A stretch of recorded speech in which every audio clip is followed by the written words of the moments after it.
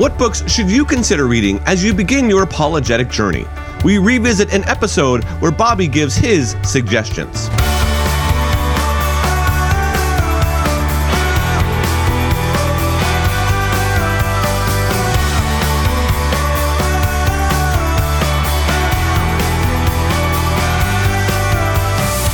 Hello, thinking Christians. Welcome to the Unapologetic Show, where we defend truth without compromise with Dr. Bobby Conway, the 1 Minute Apologist. I'm your host, Tim Hall. Let's jump into this episode. So now, taking books, I would say, I think there's a number of books that can help somebody to become acclimated in the apologetic enterprise. Good way to put it. I think one book that I would start with, and on a popular level, and I think all the books I'm going to list right now are on a popular level. So anybody could pick these books up and read them. But take, for example, Timothy Keller, his Reason for God. That is a great book, and I know you have a copy of this. Here's a New York Times best-selling author. You know what I appreciate about this book, Tim? It's written by a pastor. Yeah. I really love to see pastors who are apologetically robust and able to articulate the truthfulness of Christianity in a way that is contextualized, that people can grasp the beauty and grandeur and glory of who God is. And I think Keller does a great job. He addresses things like God's existence, the problem of evil, the nature of miracles, these types of things. And I think people will be really blessed in reading this book. And I think really picking up a lot of Keller's books, because as a pastor, I think what he does so well is he looks at the biblical theology, but then he has a good awareness of where culture is at on how to apply the truthfulness of Scripture to people today. And so this was a great book, and I think he did a wonderful job. So what I love about this is it's a pastor, and a pastor who's respected. Unfortunately, I think some pastors see apologetics as an option. That was not even remotely the case of the early church. I mean, you had to know how to defend the faith. You're going to get your lunch eaten. So we've talked about this before. I mean, the pastor who doesn't bother equipping the church with apologetics and just says, go out and love the culture. Well, I mean, that's equivalent to sending people off to war with an M16 and never teaching them how to load the gun. You're going to get shot up out there. People are going to ask you questions, and we just want people to know how to answer them in a winsome way. Yeah, no, that's awesome. So I loved this book. I read it, I think, probably almost 10 years ago now, shortly after it came out. And yeah, it was one of my first, probably 5 or 6 books that I read as a budding apologist. So I would completely agree.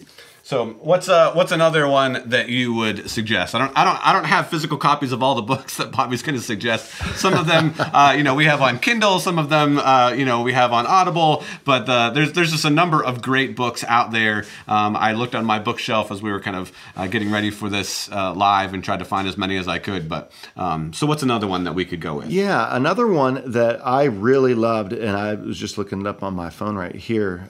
And I've read this a few times, but it's The Universe Next Door. And this is by James Sire. Okay. And what I love about this book, and I believe you can listen to it on Audible as well. And just as an insert, many books that are out there on Audible, it's a great way to learn. Yeah.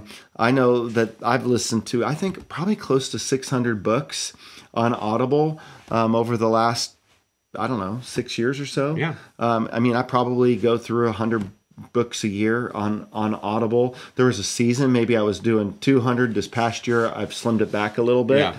I taught myself to speed listen, and that's another thing. You can adjust the speeds and listen and just lock in. So a lot of these books, if people want to learn the discipline, you can work out, you can drive, you can make your time productive, you can mow the lawn while you're listening to this stuff. But The Universe Next Door is fantastic, because what Sire does is he helps us to understand the different major worldviews that are out there. Deism, pantheism, panentheism, polytheism, theism. Yep. And he really just helps you to understand the mindset of these different worldviews. And then we get a kind of a way to understand how we can insert our Christianity into it, and why Christian worldview is the most robust of the other options that are out there. Great, awesome. So I when when this episode's all over, we'll take some time and put some links to these books, maybe on Amazon, in the description. So we don't have them there if you're watching this live with us, but we'll try to get those posted over here in the next couple hours or so. So what would be another one? I have not read that book, so I can't comment much on it at all. Yeah. But what's another book suggestion that you have? Well, here's another book that I like by James Sire, and this is a pithy book. And it's called A Little Primer on Humble Apologetics. Sounds good. One of the things, and I was just talking to you before we went on this program, there are just people that can be just so overly black and white. And if you're not as black and white as them, you've just sold out on the Christian faith. Right. And they're mavericks, they're overly black and white, they're pharisaical in their spirit, they're harsh and judgmental. And if you're not like that, you've just compromised the whole Christian faith. And it drives me nuts. And sometimes early on in our endeavors. And a lot of times people like that, they'll think they're the most educated, but they've really just studied in one tight box arena. And what happens is the more we study, we get humbled by the world of information out there. And I think his book, James Sire, A Little Primer on Humble Apologetics, it's a short book, but it's well worth the read because it sets the tone by which the apologetics mission should be let out in. We should try to have some humility that we don't know everything, that we can learn from other people. Sure. And I think that can be helpful. Yeah, definitely. I would completely agree. Again, I have not read that specific book, but I think any book that has, kind of that general ethos is going to be really important because I've experienced that in my own life, man. Like this whole world of apologetic knowledge opens up to you that you never even knew existed before. At least for me, I didn't even know it was there. And you're just like, man, I'm just going to go gung-ho and, go out swinging, and bringing it back and having a more humble approach to that and understanding that how much you don't know is really, really, really important. So that's good. So what's another one that you got for us? Well, I think I would be remiss to not mention C.S. Lewis and his book, Mere Christianity. That is a book that really helped popularize apologetics and get really apologetics on the market. C.S. Lewis is often referred to as a scholar, rightfully so, and as an apologist, but his main forte at Cambridge and Oxford was, he was a literature scholar in the classics. And so C.S. Lewis, kind of as a hobby, he gets saved. And I love this. C.S. Lewis was kind of into apologetics. He went from atheism to kind of deism. His brother was taking him to the zoo in England, and his brother had a motorcycle with a sidecar, and C.S. Lewis was in the sidecar. And he explains that he was on his way to the zoo, and his conversion story goes like this. I don't know how to explain it. I just know when I got into my brother's sidecar, I was unconverted, and when I arrived at the zoo, I believed. It was as if his journey was done. And so his book's amazing. C.S. Lewis. I mean, it's hard, if somebody reads Mere Christianity and doesn't like it, the problem is more a commentary on a person, right? Yeah. Sometimes we don't want to say, oh, everybody likes this book, so I don't want to mention it. I go, well, there's a reason Lewis's book's so great. What I love about it is my PhD research was on the moral argument. Mm-hmm. C.S. Lewis was the one who also popularized the moral argument. And he does that in the first several chapters of Mere Christianity. Yeah. So you had other people like Hastings Rashdale, William Sorley, Immanuel Kant was the first person to kind of put out an argument, a moral argument for the existence of God. And moral arguments are kind of theoretical and practical in nature. Yeah. And, he kind of put his out. Kant and then others would really follow. And Kant was interesting. Like Kant didn't believe that you could look at arguments for the existence of God. Yeah. But he did believe in the moral argument. And he argued from pure practical reasoning. He offered a practical argument for the existence of God. So C.S. Lewis's book can help you on the moral argument, and it can help you in other territory as well. Yeah, one of the things that I loved about Mere Christianity was the analogies and the word pictures that C.S. Lewis used to describe, the argumentation and kind of the Christian worldview and laying out some of his points. Again, because that's what his forte was. I mean, man, the Chronicles of Narnia were just awesome, and a lot of his books just have that, really great imagery and pictures to them. And so, as a beginning apologist, kind of getting into this, it really helped me put, kind of this language to things that I just never was able to grasp before. And so that's one of the reasons that I love that book. If you're watching this and you've read C.S. Lewis's Mere Christianity, go ahead and leave us a comment in the chat and let us know if you've checked out Mere Christianity and what your thoughts are about it, and if you enjoyed it as much as Bobby and I did when we read it. We will continue with the book suggestions in just a moment, but I wanted to remind you that this is a listener-supported show, and we are looking to work towards a goal of $25,000 raised in support before the end of 2022. We would invite you that if you are enjoying this episode and wish to continue to see more episodes like this, for you to join our support team at oneminuteapologist.com/form. We're also looking to reach the goal of 100,000 subscribers on YouTube, and we would invite you to subscribe to our YouTube channel. Let's jump back in. So, Bobby, what's another one other than the few we've got so far? Well, I would say a book that really did good and still does good, and rightfully so, is I Don't Have Enough Faith to Be an Atheist by Frank Turek and Norman Geisler. What I like about this book is they walk through what they refer to as the 12 points of apologetics. And I loved the whole approach because they start with the fact that there are people who make these postmodern claims that there is no such thing as truth. So they try to establish truth, and then they utilize the correspondence theory of truth. Then once they establish that there is such a thing as truth, then they move their way toward different arguments for the existence of God, looking at the teleological, the cosmological, and the moral argument. Then after doing that, once they establish God's existence, right, then they get to talk about the reliability of the New Testament and the authority of Scripture. And then they end up looking at the person and nature of Jesus, and they look at his resurrection. So it does a great job. And what's so good about this book, for example, if you're sharing the gospel with a Muslim, you don't need to start with arguments for the existence of God. Right, exactly. Right? So, but if you're dealing with someone who says there is no such thing as truth, then you need to establish that there is such a thing as truth. Yeah. And that's why their book allows you to pick up. So you can start in different spots depending where people are at.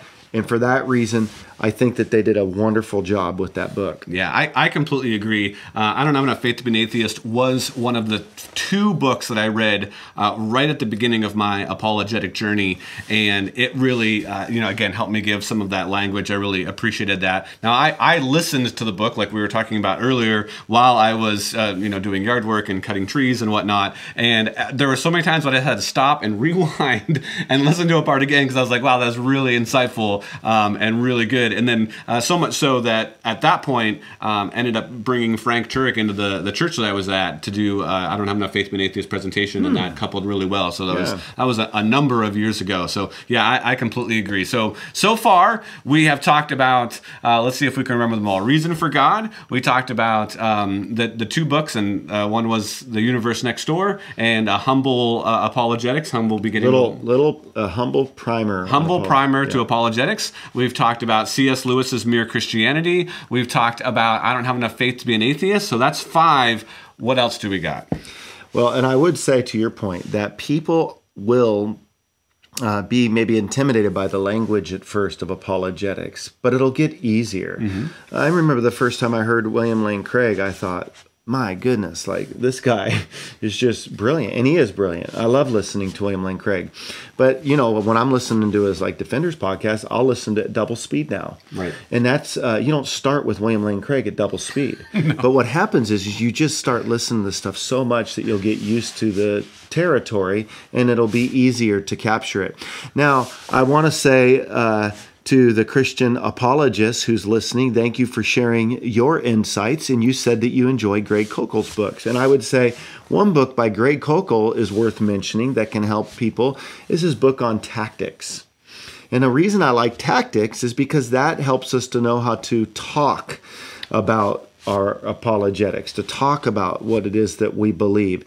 And so we can have all the right information, but if we don't have, an ability to talk and communicate and have rhetoric, then we're going to be having problems. And again, that goes back to I'm always fearful of the people who are just overly black and white, harsh, judgmental. They just want to beat you up with, they just cast judgment all over the place, and they think that they're the ones that hold the corner of truth. That these people make it so difficult and create so many black eyes in the Christian church. And so I would say having some tact can be really helpful. I would say that Jesus, who was he hardest with? The Pharisees. The Pharisees. Yeah. And I'd say that's who I'm tempted to be harshest with too. Those that just think they have it all together, just go out and they won't see it anyway. But this is something that's so important, tactfulness, because a lot of people will be humble, and a lot of people will listen, and a lot of people will appreciate what we're laying out. Yeah. I completely agree. I think Tactics was one of the first few books that I read, and it was good. And I've done presentations, kind of using the Tactics model, and talked about that. Love that book. So are there any more? I don't know. We got 6 so far. Are there any more? I think I can give a couple more. Okay. I'd say William Lane Craig, his book On Guard would be helpful. I actually had William Lane Craig fly out to Charlotte several years ago, and I had the privilege of spending a few days in studio with him, and I interviewed him on his book On Guard, and the end product was we had a DVD curriculum that people could watch. And people can go to Biola University's bookstore and find the On Guard DVD curriculum.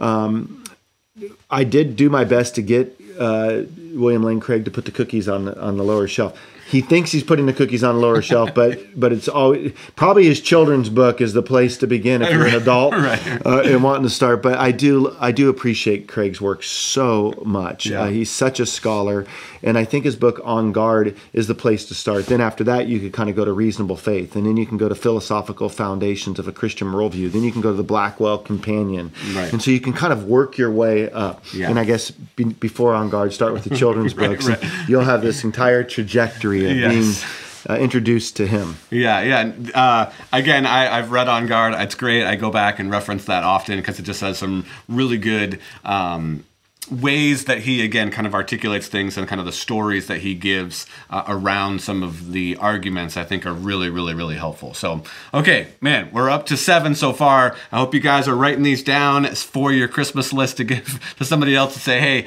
if you need some Christmas gifts, here are some books that I would enjoy. What's maybe another one? I think the classics, but it's funny, man. Time just goes by so quick, and now I'm like calling these things classics. But Lee Strobel's the Case For series. So the Case for Creator, the Case for Christ, the Case for Faith. Here's what I like about these books.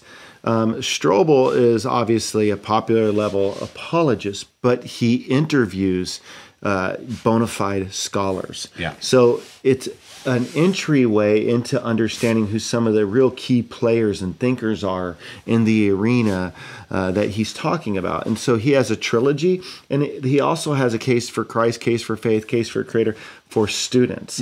We could even throw our dear friend,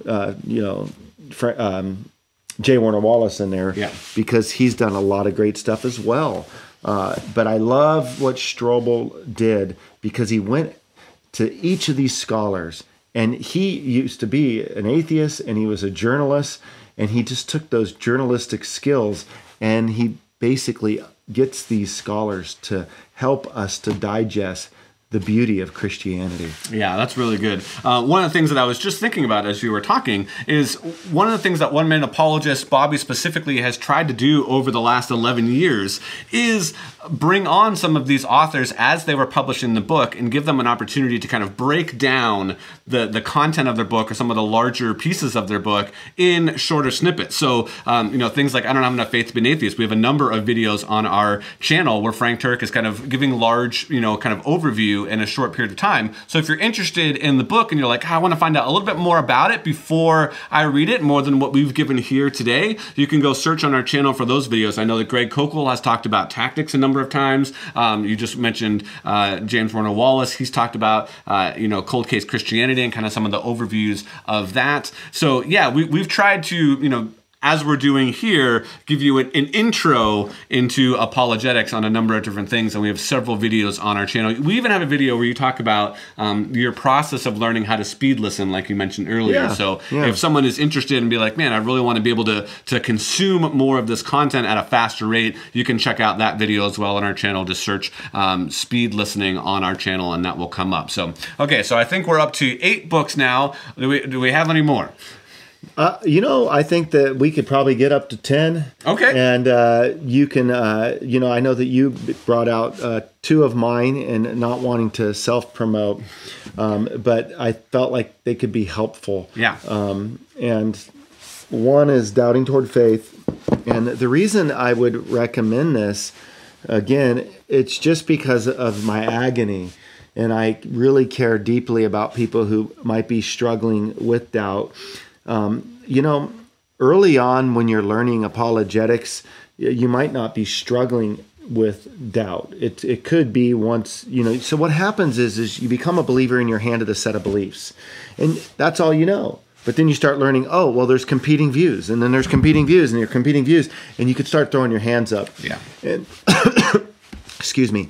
And I went through a real crisis of faith as a pastor, as a Christian apologist, literally where I ended up on antidepressants. I started having suicidal ideation, and you would think, well, my goodness, why was that? It was because Jesus meant more to me than anything in the world. And the thought of thinking I'd been duped was horrifying.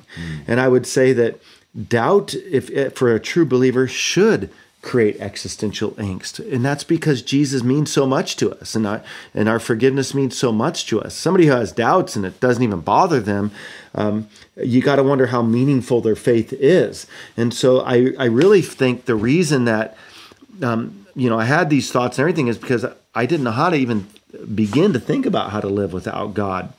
And fortunately, by God's grace, He would pull me through. But I'm telling you, I ended up in counseling, antidepressants, I had suicide ideation. It was so scary.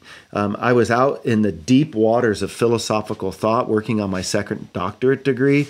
And I had been camping out with Nietzsche a bunch. And not that I bought into his thoughts. I was finding myself just going, there's so much information out there. And I had to become like a little child again, man, and just go, God, help me. And I can honestly say, this is kind of the fruit of that. I think God allowed me to go through it because Jude says, be merciful to those who doubt.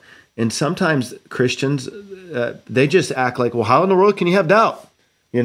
Yeah. And, it's been said before, I think that the person who says, I have no doubts, we ought to doubt him. Right. And I think it was Spurgeon that said that. I think that when you go through something like doubts or depression or addiction and these things, it makes you an empathetic person. Yeah. And a lot of times what happens is those who don't understand what it's like to suffer with horrific doubts or these things, they might not be the most empathetic people. I think we live in a culture that's a melting pot of beliefs, and we need to understand, if we're going to reach people, that people are out there doubting. And if we're just going to say, just suck it up, just believe, just preach the word. I get it. We need to preach the word. Yeah. And we do need to believe.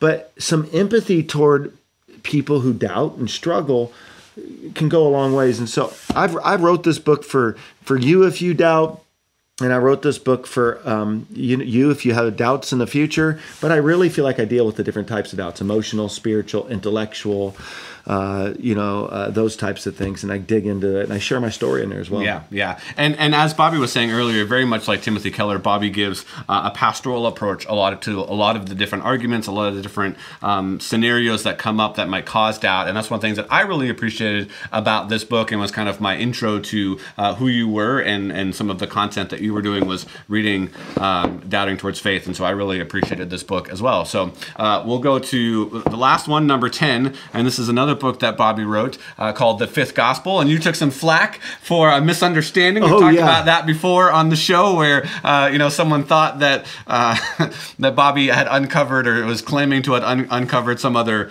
fifth manuscript or something like that, like the Gospel of Thomas. It was like the Gospel of Bobby, but that's not the case at all. So what is this book really about? about, because it's not about uncovering a new manuscript. What's it really about? Yeah, isn't that interesting? And the lesson of that is, on Glenn Beck's The Blaze, the person interviewed me for it, and it was Christians who were crucifying me basically for the title, and I'm like, you guys you're killing your own. Like the whole point of my book, just read it. And so it was a lesson like we have to learn how to read. Yeah. Maybe starting like how do you read a book? Yeah. Because like we just read we catch things in blurbs and we get so judgy on people's blurbs and we don't understand the broader context. Right. Gypsy Smith was a British evangelist, and he said there's 5 Gospels: Matthew, Mark, Luke, John, and the Christian. And most people will never read the first 4. And so what I did with this was about how to be a living apologetic. You've been listening to Unapologetic with Dr. Bobby Conway, the 1 Minute Apologist. I am your host, Tim Hall. Be sure to listen to Bobby on Pastor's Perspective Monday through Thursday, as well as like, share, and subscribe to the 1 Minute Apologist YouTube channel, where we have over 1,000 videos. We would also like to remind you that this is a listener-supported program. We would greatly appreciate your support in any amount so we could continue to provide this ministry. If you would like to be a part of our team in any capacity, please visit our website at oneminuteapologist.com. And while you're there, check out all of Bobby's books, courses, and even invite him to speak at your church or event. Thank you for listening to Unapologetic, where we defend truth without compromise.